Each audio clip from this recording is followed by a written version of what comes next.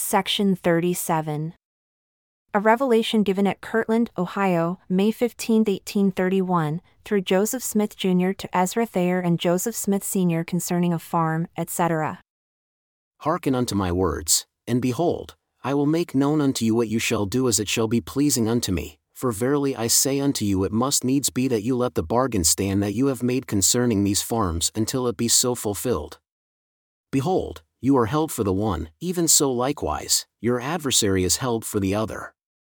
Wherefore, it must needs be that you pay no more money for the present time until the contract be fulfilled. And let my servant Joseph Smith Sr. and his family go into the house after your adversary is gone, and let my servant Ezra board with him. And let all the brethren immediately assemble together and put up a house for my servant Ezra.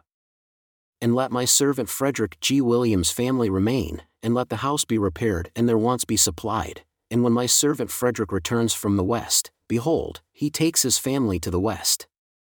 Let that which belongs to my servant Frederick be secured unto him by deed or bond, and thus he wills that the brethren reap the good thereof. Let my servant Joseph Smith Sr. govern the things of the farm and provide for the families, and let him have help inasmuch as he stands in need.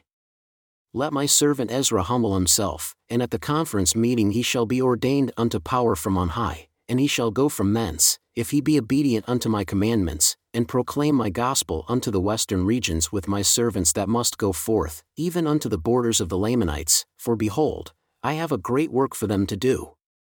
And it shall be given unto you to know what you shall do at the conference meeting. Even so, Amen.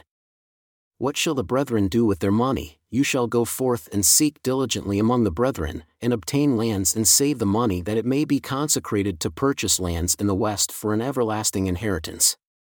Even so, Amen.